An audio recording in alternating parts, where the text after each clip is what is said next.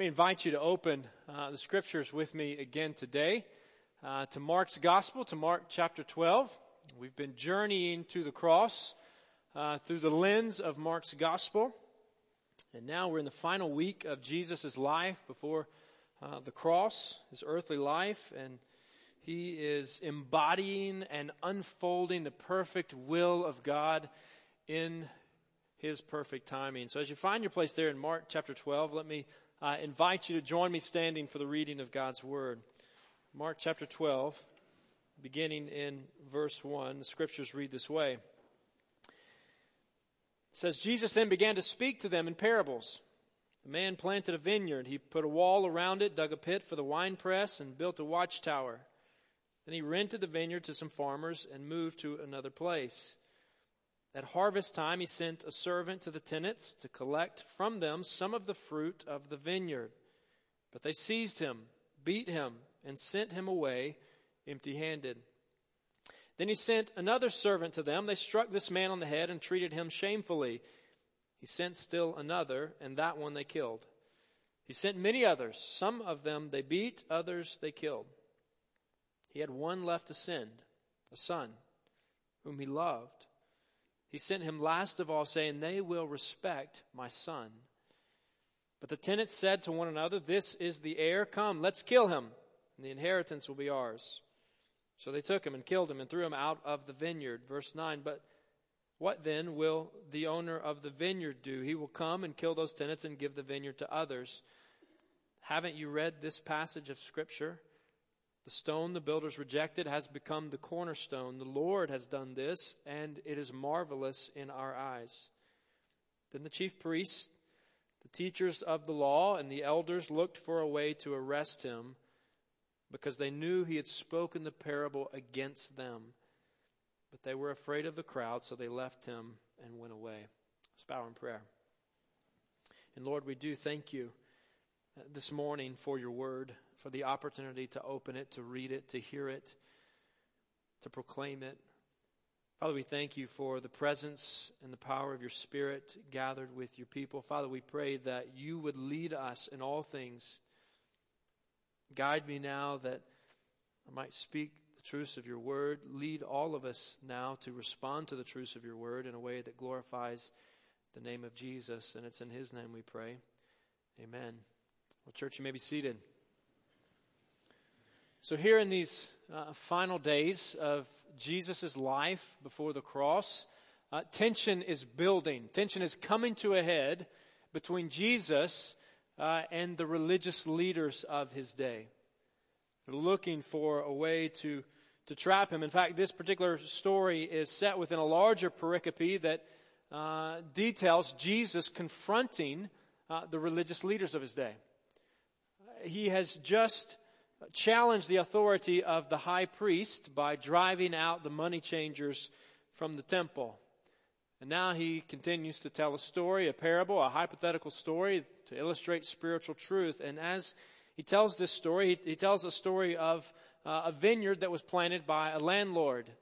The landlord, the owner of the land, plants the vineyard, and then in the process of planting it, he also digs a pit in the vineyard in order to harvest the fruit.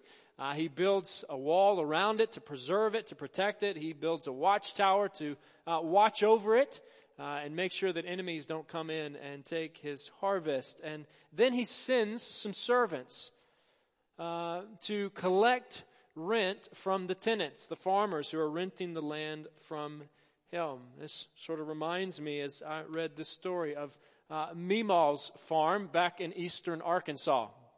Not my Meemaw, but Ashley's grandmother, who still lives on a farm, is 94 years old, so has a farm and rents out that fertile farmland every year to some farmers, and then she collects a portion of what they harvest.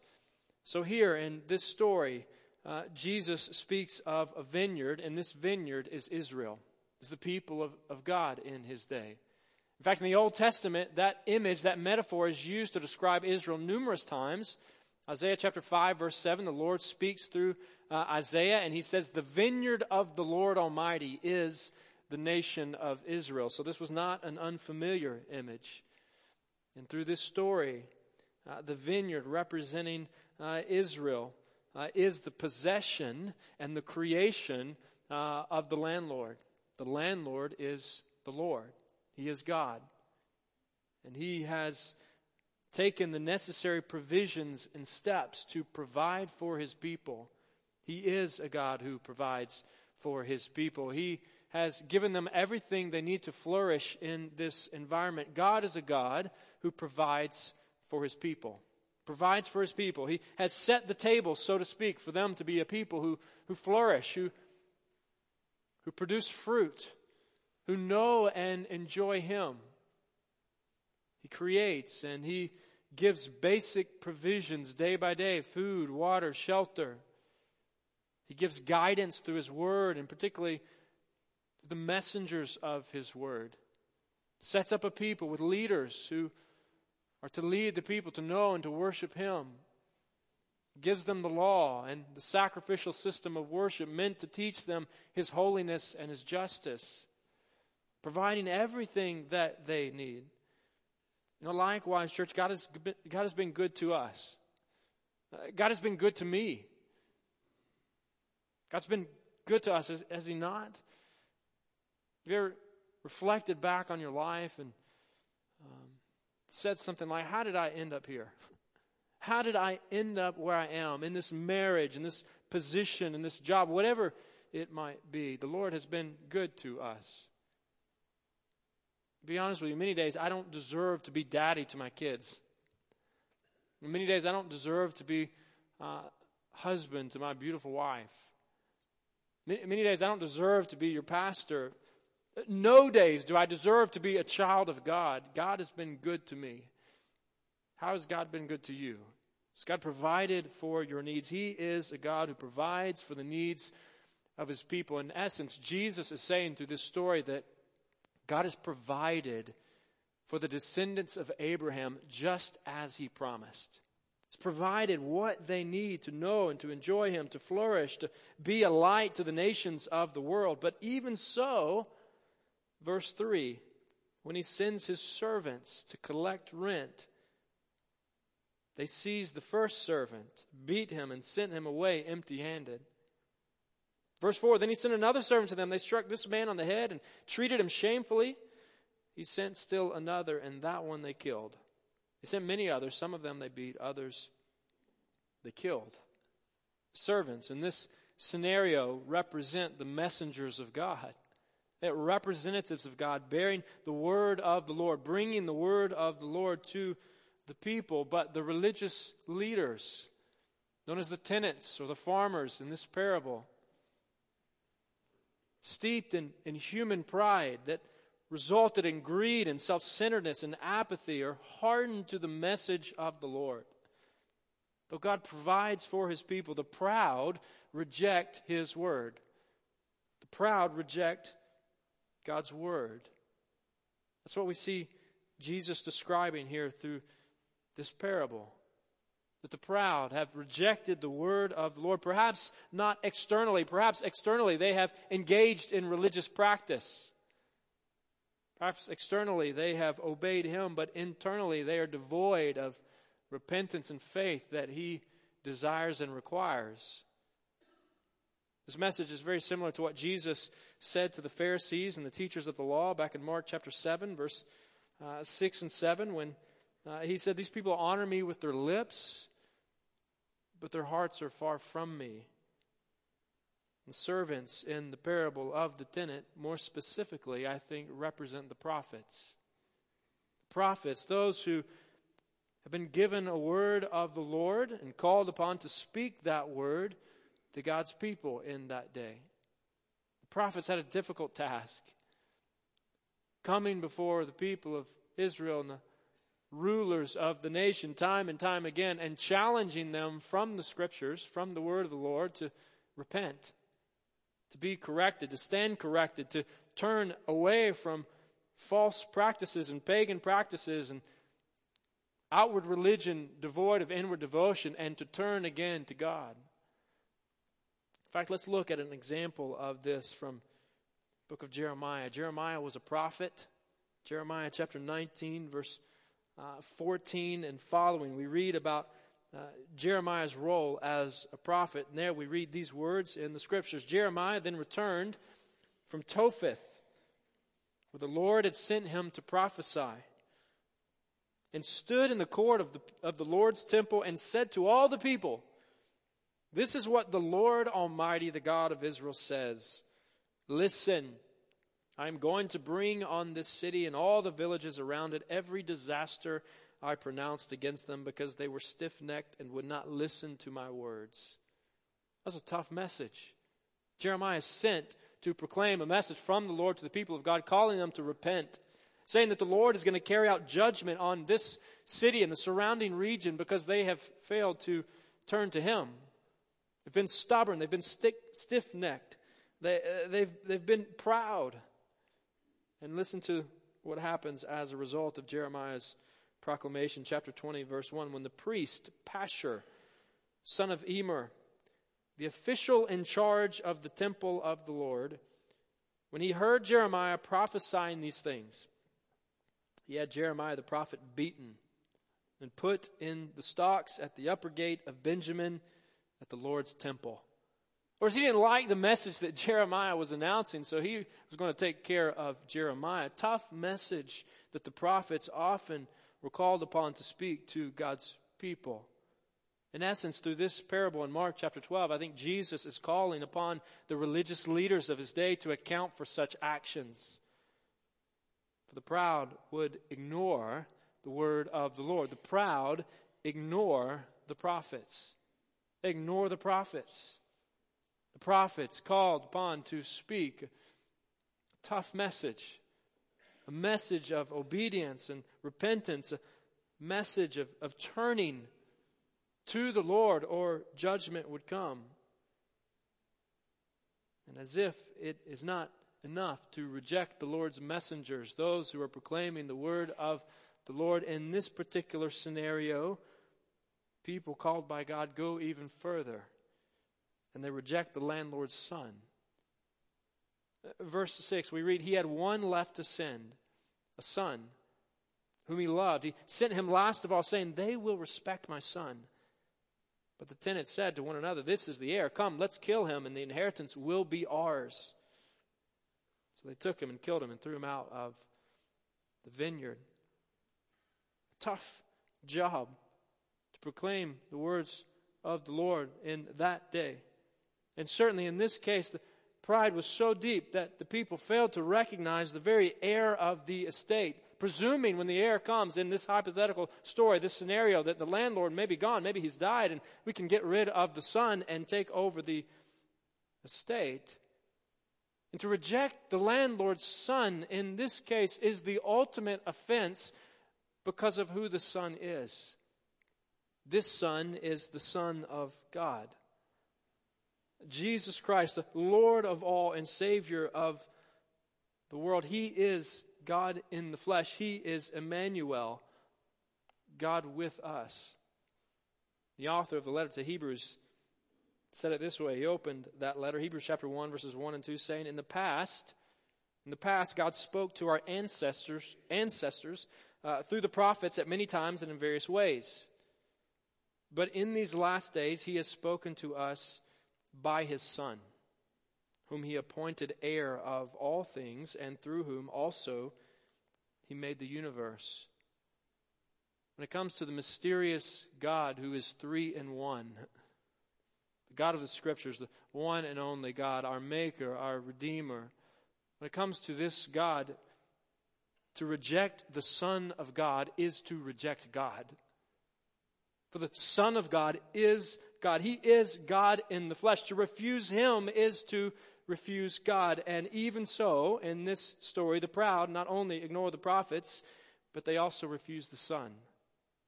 They refuse the Son. The disciple John states it this way in his version of the Christmas story. John chapter 1, verses 9, 10, and 11. He says, the true light, that is the light of the world, Jesus Christ, the true light that gives light to everyone, was coming into the world. He was in the world, and though the world was made through Him, the world did not recognize Him. He came to that which was His own, but His own did not receive him.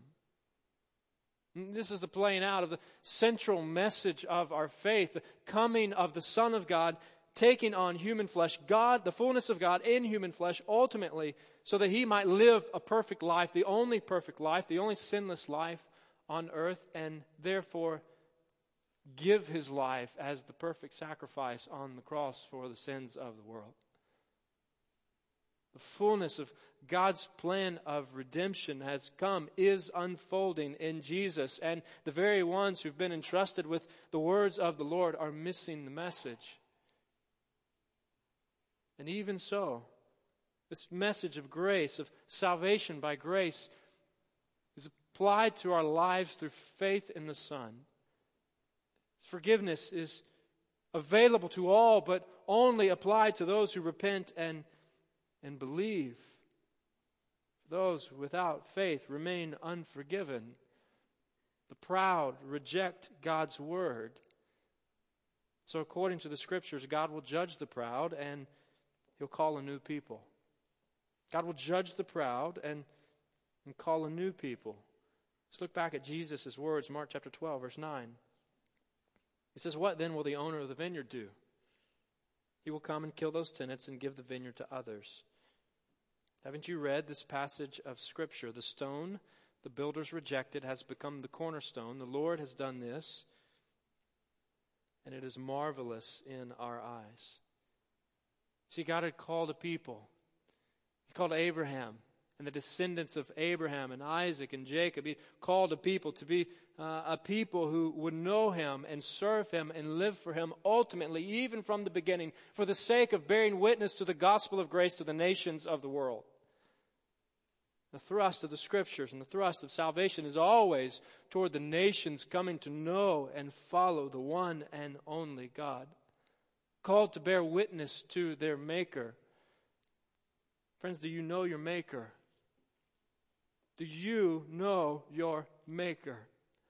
Many have rejected him. And for this reason, the Scriptures are clear that God has called a new people, that he calls a new people from every nation, tribe, people, and language, characterized by Jews and Gentiles coming together under the lordship of Christ to know and to serve him and to live for him forever. Like Paul makes this very clear in Ephesians chapter 2. Beautiful picture of unity in the body of Christ under the headship of Christ. Ephesians chapter 2, verse 13. The Bible says, But now in Christ Jesus, you who were once far away," in other words, Gentiles, the ones who had not been given the covenant initially, "you who were once far away have been brought near by the blood of Christ." Skipping down to verse 19. "Consequently," Paul writes, "you are no longer foreigners and strangers, but fellow citizens with God's people, and also members of his household, built on the foundation of the apostles and prophets." Or it's built on the foundation of the Word of God, with Christ Jesus himself as the chief cornerstone. In him, the whole building, the whole structure, the whole body of Christ is joined together and rises to become a holy temple in the Lord. And in him, you too are being built together to become a dwelling in which God lives by his Spirit. See, the Scriptures are clear. Mark chapter 12 is clear. Psalm 118 is clear. Ephesians chapter 2 and Acts chapter 4 are clear that Jesus Christ is the cornerstone of our faith. That he is the most important piece in our salvation. That he is the central character of the Scriptures, and he is the one who saves us from our sins. The cornerstone is just what it implies. It is the first and most important stone in a stone structure. It sets the tone that ensures that the building is strong and secure. It ensures that the building, the walls are square. Without the cornerstone, the building risks falling. In fact, in this type of structure, a stone structure, if you remove the cornerstone, the structure will eventually collapse. Let me try to illustrate this on a smaller scale with a story in my own life from recent days. Latest project in the Jones household is or was completed as of yesterday, thank the Lord, hanging beadboard on the wall in my daughter Kinsley's room. This was my lovely wife's grand idea and my joyful labor. And I said that in the first service, and so if I'm in trouble, I'm already in trouble. But the project then begun to get underway, well underway. So with one or two initial setbacks, things began moving again. Beadboard was hung on the first small section of the wall, completed onto the next section. The first panel is up. Nails popped in, good, golden, moving onward. Second panel, take it and put it up next to the first. And after a few choice words for the professional builder whose wall is now very out of square, panel 2 is up and going. On to panel 3. Panel 3 is cut, ready to hang. Bring it over to hang it on the wall, and suddenly realize that there's a problem. That the gap now between panel 2 and panel 3 on one side, and the gap between the panel and the baseboard is growing steadily larger. After several minutes of scrutiny and trying to determine what are we going to do, where's the problem lie, began to see that this unprofessional beadboard hanger had made a real mistake. You see, over in the corner of the wall, the top of the first panel was not flush against the wall. Mr. DAP, his silicone product, can take care of that corner crack without too much problem, but the one over here 12 feet later that is steadily growing, and not so much. So you see, the cornerstone matters. The corner piece matters. The cornerstone of our salvation matters. We cannot misunderstand Him. We cannot miss Him. To miss Him, to reject Him, is to totally misunderstand the Word of God and the source of our salvation. For God creates and calls people to follow Him. God creates and calls us to follow Jesus, the chief cornerstone.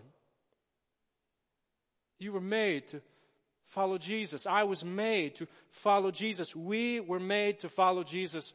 Are you following Jesus? Have you responded to the cornerstone? Are you living for Him? Are you serving Him? 2 beginning points of application to mention to help us see how this text should begin to impact us. Firstly, church, I believe that we should receive the Word. Receive the Word. Receive the word of the Lord. As I read this text and reread this text in preparation for today, there was one phrase that stood out to me and really hit me upside the head. That's Jesus' words at the beginning of verse 10. Speaking to the religious leaders of his day, he says, haven't you read this passage of Scripture? Haven't you read this passage of Scripture? Then he quotes from Psalm 118. In other words, Jesus is saying, if you really knew the Scriptures, not just the words, but the content that they convey, then you would recognize who I am. That you wouldn't reject me, but you would bow before me. I want you to know I've been convicted based upon the Word of God to engage reading the pages of Scripture more and more. Perhaps for some, this means beginning a Bible reading plan. Maybe for some parents, it means reading to your children the Scriptures, the Word of God. Don't you want to know your Maker? Don't you want to know the one who went to the cross for you and for me? Don't you want to know the one who desires for you to know Him and to live for Him and to live with Him for all of eternity? Let's receive the Word of God by reading and rereading and reading again the pages of God's Word. And not only reading them, for even the Pharisees and teachers of the law who had misunderstood the Messiah read them, but also obeying them. The brother of Jesus, James, author of The book of James says, don't merely listen to the word and so deceive yourselves. Do what it says. God creates and calls us to follow Jesus. Let's receive his word and let's respond to the cornerstone. Let's respond to the cornerstone, the central character of our faith. The one who at this point in the story is on his way to the cross, where he'll give his life away. Soon after that, 3 days later, he would be raised back to life, proving his power over sin and death. His resurrected body would appear to a number of people, 2 of which are recorded in Luke's Gospel, chapter 24. Jesus appears to 2 on the road to Emmaus, and Luke tells us this, Luke chapter 24, verse 27. It says, beginning with Moses and all the prophets, a reference to the Hebrew Scriptures, what we call the Old Testament now. He explained to them what was said in all the Scriptures concerning himself. And then, soon after, Jesus appears to his disciples. Luke 24, verse 44, he said to them, this is what I told you while I was still with you. Everything must be fulfilled that is written about me in the law of Moses, the prophets, and the Psalms. Intentional reference that includes and accompanies all of Scripture. The law of Moses, the law, the prophets, and the Psalms, standing for the wisdom literature. Verse 45, then he opened their minds so they could understand the Scriptures. You see, the Scriptures ultimately point to the one who is the chief cornerstone, Jesus Christ our Lord. Story of life and salvation in him. Let's respond to him. Let's respond to this one today by surrendering to him, by trusting him, by repenting before him, confessing sins to him, by singing his praises. Let's respond to this King as the Lord leads. We've heard from the King today through the Word. Let's respond to him. Father, help us to do so today. Help us to take the words of Christ. Lord, help us to take your words in the pages of the Bible and to digest them, to read them, to meditate on them, to learn them, and to apply them to our lives as followers of Jesus. Lord, help us to be faithful. Help us to serve. Help us to surrender to you. Help us to sing your praises. Lord, remind us even now who we are in Christ. Help us to respond accordingly. Lord, lead us now, and it's in Christ's name we pray. Amen.